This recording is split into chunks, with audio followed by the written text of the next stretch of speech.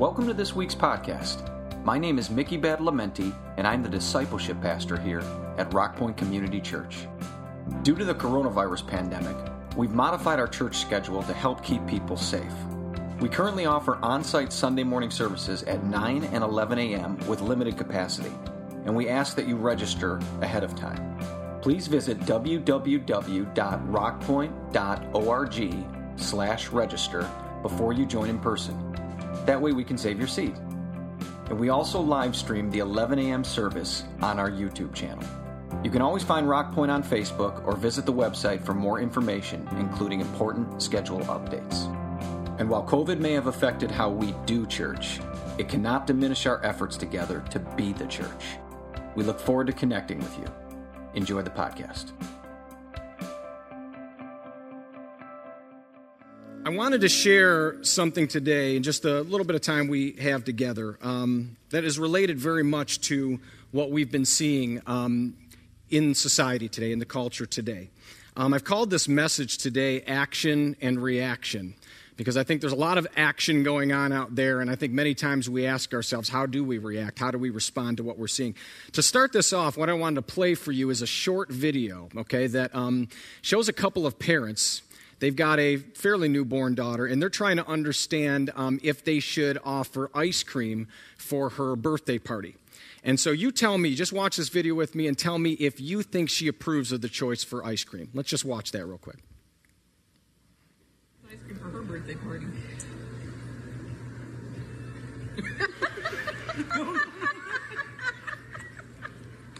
Legally, let go. Let go. Let go. You gotta help Big Brittany. So, yeah, I think she approves. Did you get that? I think that is so cute, her reaction to her parents offering this. But also, you can also hear her parents, particularly her father. It might have been a little bit hard to hear in the audio on that, but he really comes through. He is just giggling and laughing. He is having a great time. You just see the joy in his face as he sees his daughter react to this ice cream. Just really cute. And if only the world would serve up ice cream for us to react to. If that's all we had to react to, that'd probably be a good thing, right? But unfortunately, things aren't always that easy. Today, there's a lot of things that we're serving up to each other. We see conflict. We see strife. We see insults. We see anger. We see violence. We see a lot of things that are going around. It certainly doesn't taste like ice cream, doesn't leave that kind of taste in our mouths. And it might leave us a bit confused. I mean, quite honestly, you might be looking at this going, where did it all come from? How did it come so quickly? What fueled this? What brought this about? Why these actions right now? And you might be, tempted to think that it's the frustration due to a pandemic, and that's certainly frustrating. I totally get that. I was at the Apple store about a week or so ago. My son's phone was acting up, so I had to go there to get it fixed. I get in the line. 2 hours later, I'm still in the line. And, as any of you would do, I completely was calm, totally patient, didn't think about reacting in any way that would be insulting and of course you also know that I'm lying, and this is church, so I need to stop that right now, right? Okay, I was just biting my lip, trying to not get frustrated and impatient. The people there were very nice; they did a great job, and so everything worked out fine. But I understand that feeling today. But I really believe that it goes deeper than this. What we're seeing goes deeper, and it's important we ask, how did we get here?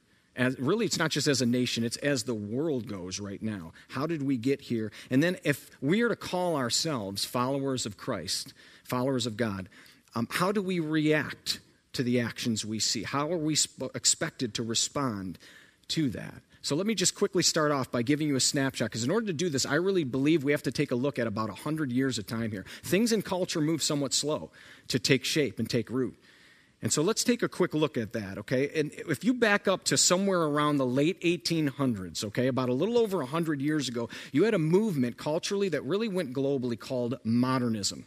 It was a movement that as people were modernizing, we were solving problems, we were industrializing, we were figuring things out. There were many things that went along with modernism, but one of the chief things that went along with that, at least in terms of spirituality, philosophy, and things like this, is people decided that they would reject God, that really we didn't need God anymore. We had progressed enough to realize that that was kind of an outdated concept.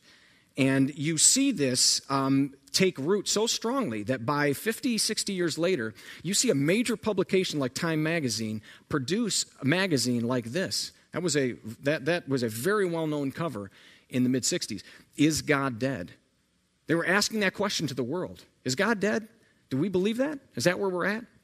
That didn't start there. That question actually was echoing something that was asked by, among others, a major philosopher 50, 60 years before this by the name of Friedrich Nietzsche. He made the famous statement, God is dead. He told a story of a madman who was proclaiming this in the street and basically shaping, our society and our progress. We've come to a point of saying, God is dead. We've killed him. We are the grave diggers of God. We are the pallbearers of God.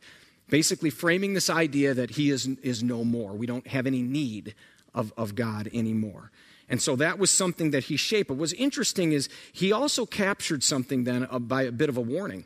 That same madman who said that said, how have we done this? How have we wiped away the horizon, he said. Think of that statement.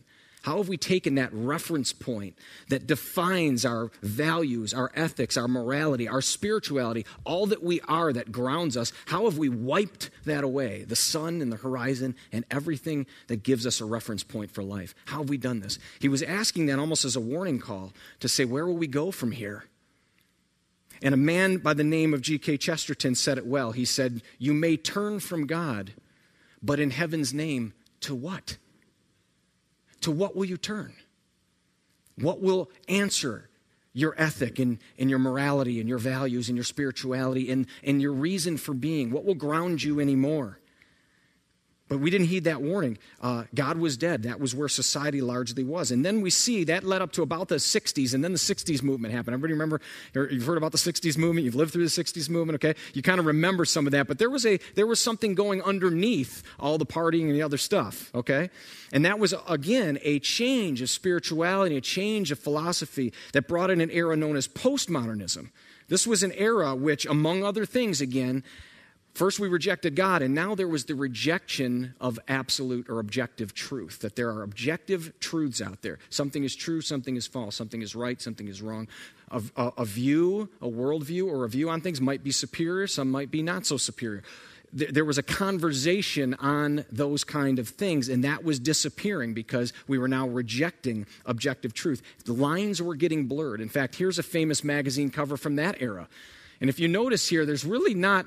You can't get any sense of a unified theme. There's no grand narrative here, right? There's no design. You've got shapes and things going in all different ways, right? You've got, if you look carefully, you got a fish and a face mask. You got a feather on there and a flower. You got a dagger and a Mick Jagger.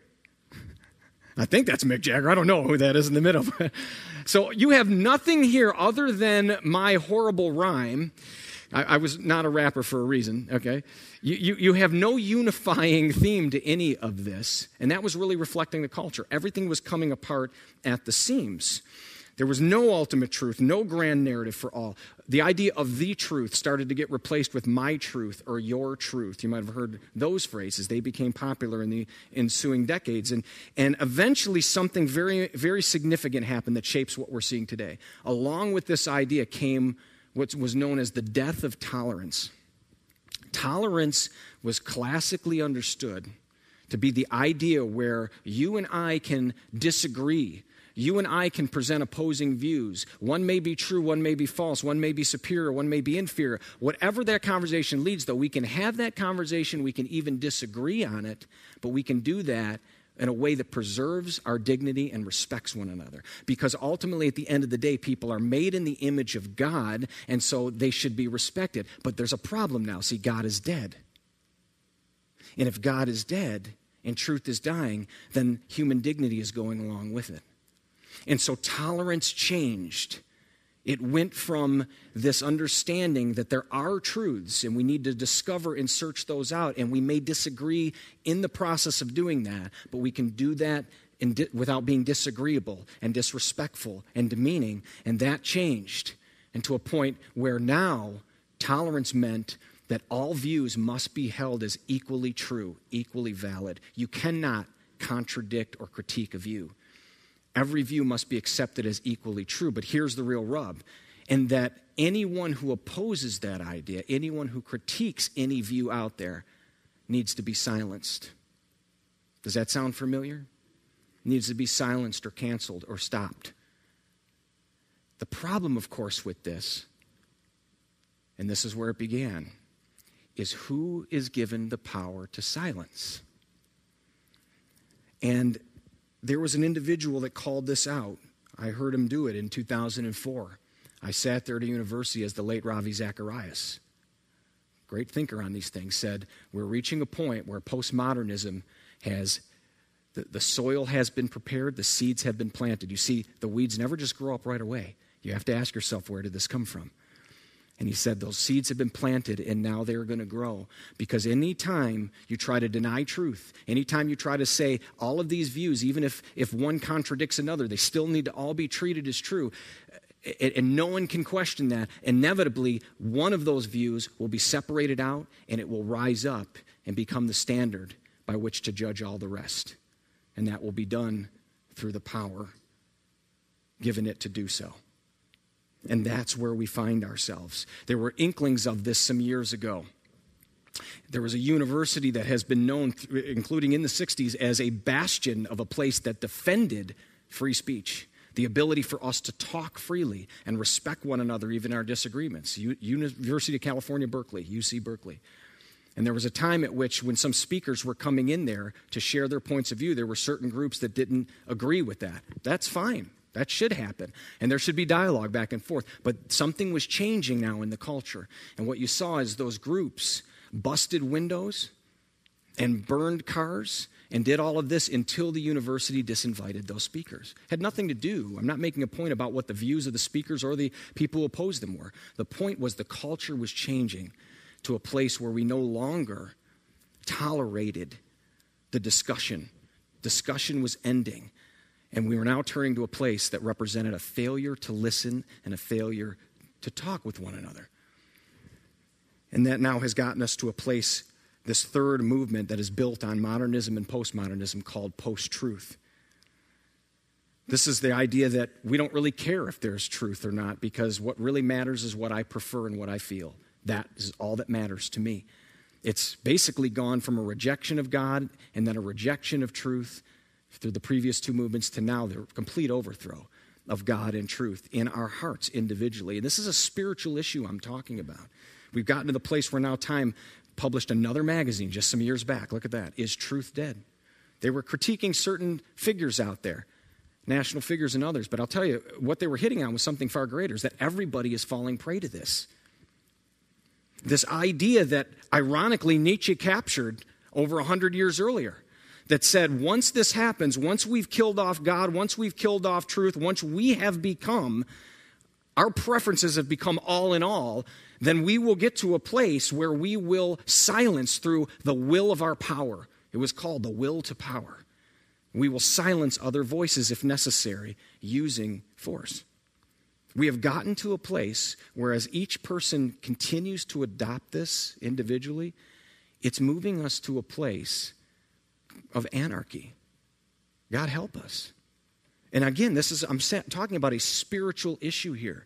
I think it was Randy a few weeks ago when he was talking in this series on the Psalms, and he mentions one of the problems that ultimately what we're seeing today is rooted, he believed, in a spiritual issue of rejection of God and rejection of his authority. I couldn't agree more.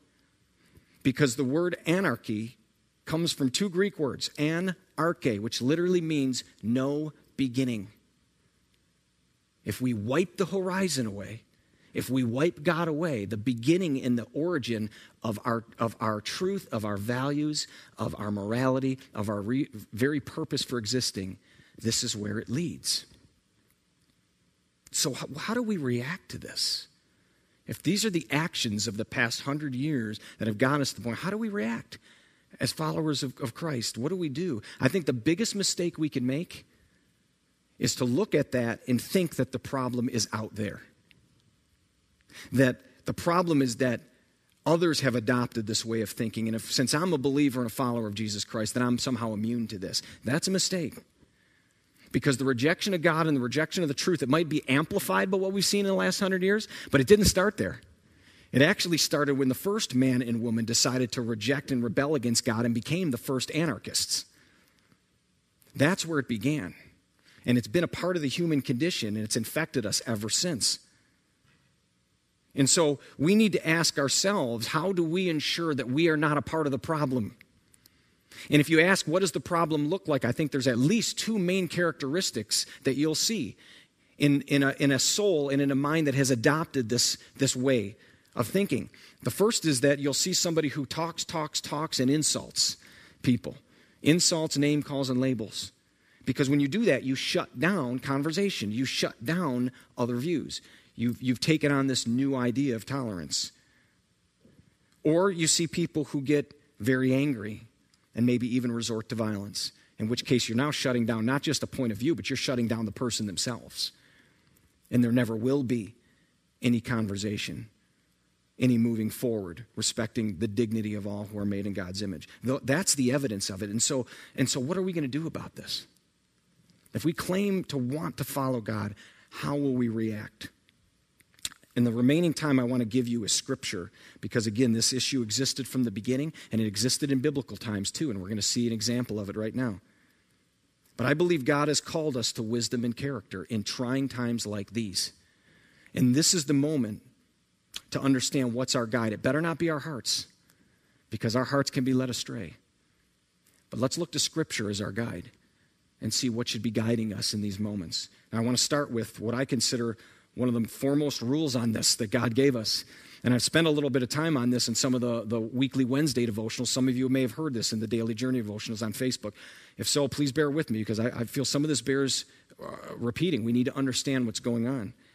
But James, in the first chapter of the book of James, he tells us this after he's talking about wisdom and the importance of if we are lacking wisdom in these times and we feel that we need more from God to understand how to deal with situations. He said, let's go to God and he'll give it to us. And then he begins to lay out what some of that looks like, how to deal with sin, how to deal with other things. And then he makes this statement. He says, now understand this, my dear brothers and sisters. We need to understand, he's saying, listen and understand. You must all be quick to listen, slow to speak, and slow to become angry. You must all be quick to listen, slow to speak, and slow to become angry. Now, if that's our guide, and if that's being wise, and I've said this at some times in the past, then if you flip that around and you're quick to get angry, and you're quick to speak, but you're slow to listen, then that means we're being foolish. And that's the warning that God is giving us. So with that as our backdrop, let's look at a story. This is something that happened a long time ago between David, Nabal, and Abigail. David and a man named Nabal and his wife Abigail.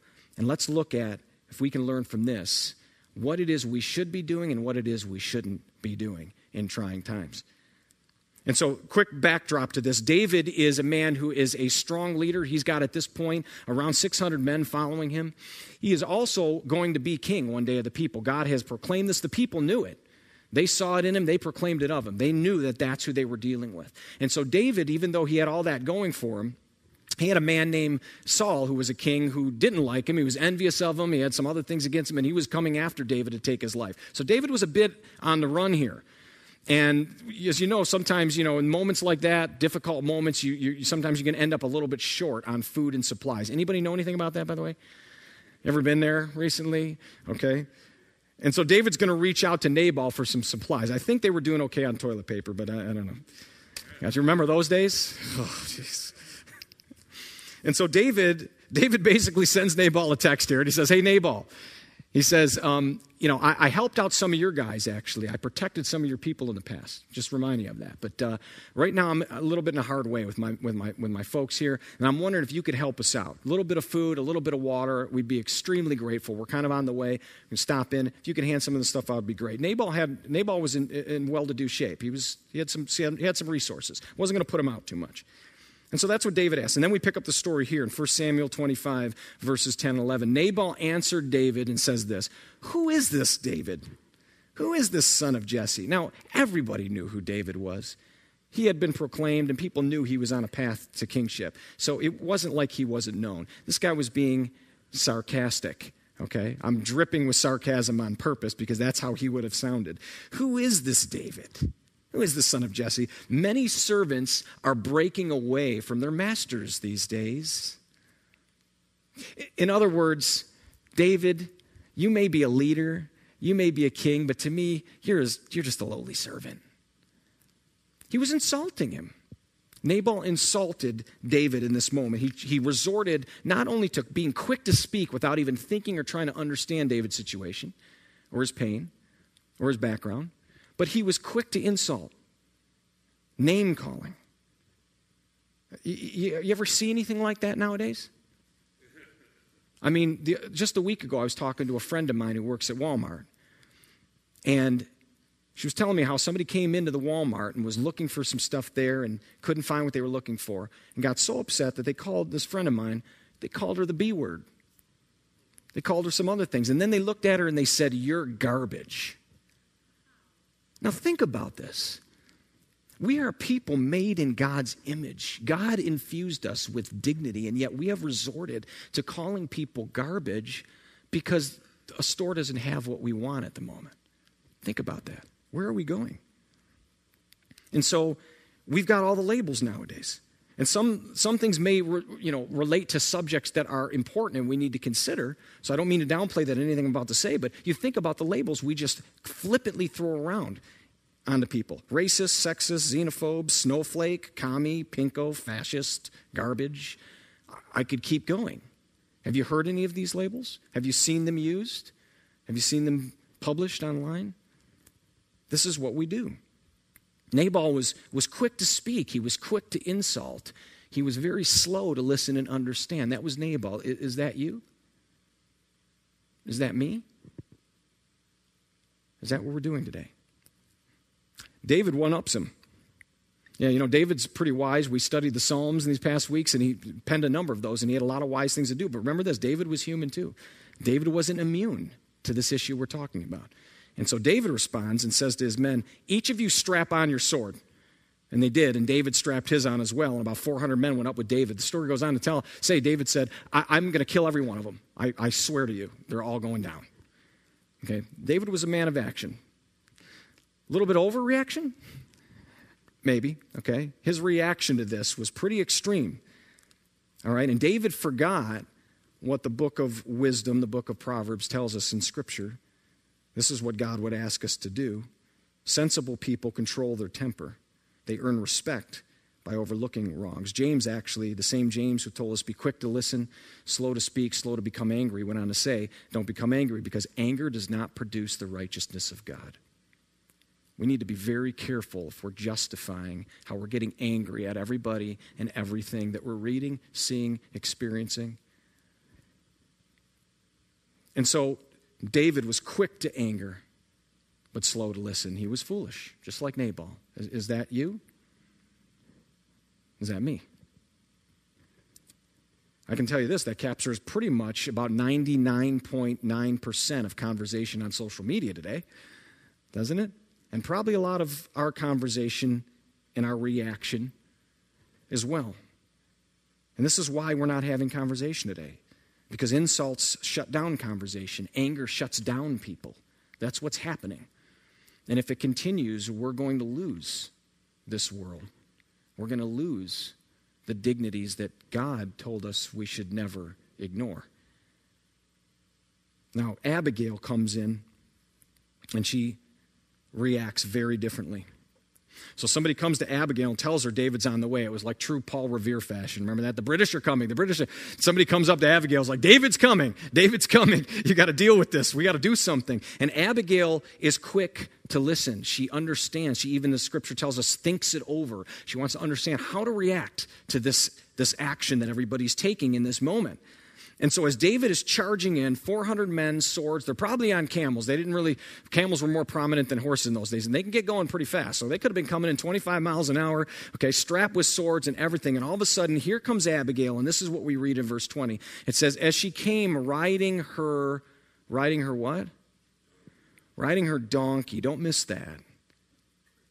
A donkey is not only an animal that kind of speaks of a lowly position, and really Nabal and Abigail weren't lowly. They were fairly well off.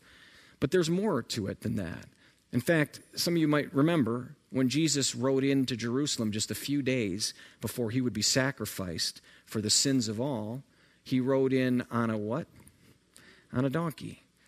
In fact, one of the prophets had prophesied that. He said, look, your king, your God, your king is coming to you. He is mighty and victorious, but that's not how he's coming to you.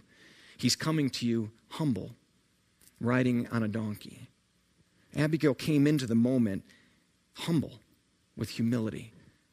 James chapter 4 said, humble yourselves before the Lord, and he'll lift you up in honor. That's how Abigail approached it. And then we're told she fell at David's feet and said, I accept all blame in this matter, my Lord. Please listen to what I have to say. Now that is amazing. Abigail did nothing wrong. And yet she was willing to intercede in this moment and allow that to dispel. Now there's a danger. We don't want to misapply Scripture here, because if you notice up to this point, we haven't said that if you're angry, you ride in with swords on camels. We haven't said if you want to resolve a situation, you have to ride in on a donkey. That would kind of be missing the point, okay? And it would also be missing the point here, frankly, to say that if you are wanting to resolve a situation, you need to prostrate before others and display that. She did that in this situation because of David's high standing, and she knew that, and she was showing respect to that. Okay, but the main thing that she was doing here is that she was bringing in the spirit of humility to the situation. She was recognizing real pain. She was accepting of that pain. She was empathizing. She understood the background. We could do more of that and bring that into conversations. And she was desiring a genuine resolution here. And that really stopped David and his men short. It wasn't what he expected. He expected to meet force with force. And yet here was Abigail coming in with humility and even in deference, saying, look, hold it to my account if you have to, but just hear me out. And she asked for the right to be heard. She didn't demand it. She didn't force it. She didn't yell it out. She asked for that. And that stopped him short. Proverbs 15, verse 1 says, a gentle answer deflects anger, but harsh words make tempers flare. It's amazing what a spirit of humility and gentleness can bring to diffuse a situation like this. Now she goes on and she tells David, I know Nabal is a wicked and ill-tempered man. Well, she called it right out. Okay? Please don't pay any attention to him.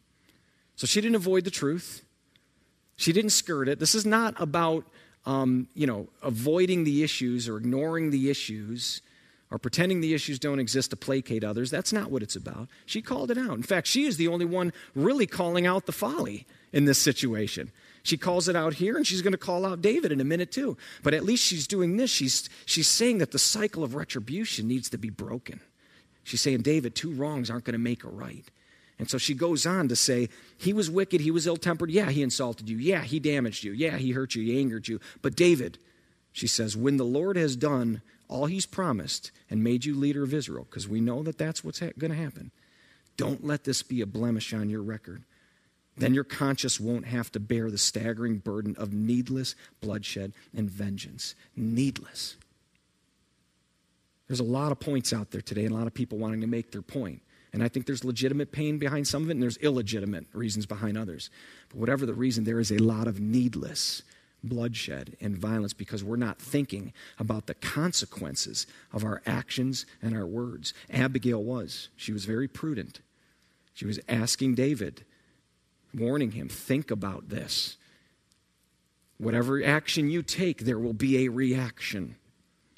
The actions we take today, what we choose to post, what we choose to say, how we choose to act towards others, even if we choose to do something angry, it's going to have a reaction. What is that going to be? And will that represent the God that we follow? And so all of this resulted in a place where her attitude literally diffused the situation. She single-handedly, without raising so much as a finger, disarmed 400 armed people. And she brought resolution to this. David even thanked her and said, without you, I would have avenged with my own hands and I would have been wrong. Thank you for stepping in and doing what you did. This is a world today that is genuinely, I believe, starving, though they may not know it, for someone to step in and diffuse what we're seeing. But it's going to take more than just not insulting. It's going to take more than just not being angry. And I believe it's going to take something that Abigail pointed out to David, something he reminded her to remember is so critical in this. And it was what she said this to him. She said, please forgive me if I've offended you in any way. Abigail was right. She was the only one that was doing the right thing. But yet, just to be safe, she said, even if something I've said has upset you, then will you forgive me? Hey, David, forgiveness matters. Mercy matters. Remember that. You should. You know the God who's shown mercy. Are you forgetting that? Do we forget that? It was Jesus who rode that humble donkey into Jerusalem in a moment when he was offended by our sin, in a moment when he was offended by so much anger and hatred in the world. I can only imagine how this hits the heart of God, what we see nowadays. And yet Jesus rode that donkey in to offer forgiveness, even at cost to him. Think about that. This is a world right now that is asking everyone to act with insult, with anger, with violence. And I think what we need to ask ourselves is, how are we going to react? Are we going to be like that? Or are we going to be something different? And I really feel in order to answer that question of whether or not we'll be something different, I think we really need to ask another question, and that's this: who are we looking to? Who is our example? Who is setting the standards for how we act and behave? Who are we taking cues from?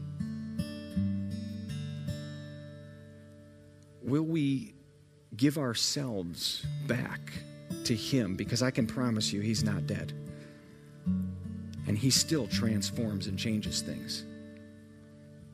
Will we put ourselves in his hands again so he can change and transform something in us so that we can be different? We can be someone of wisdom, someone of character, someone of mercy and forgiveness. Will we be that in these trying times? Let's reflect on that.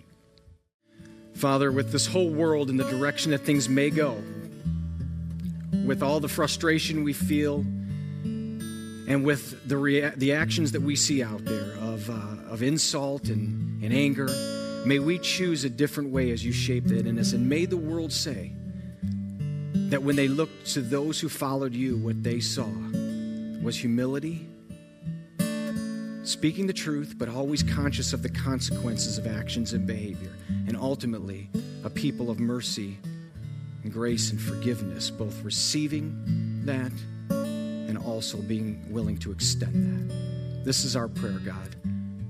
Only you can shape it in us. We pray these things in Jesus' name.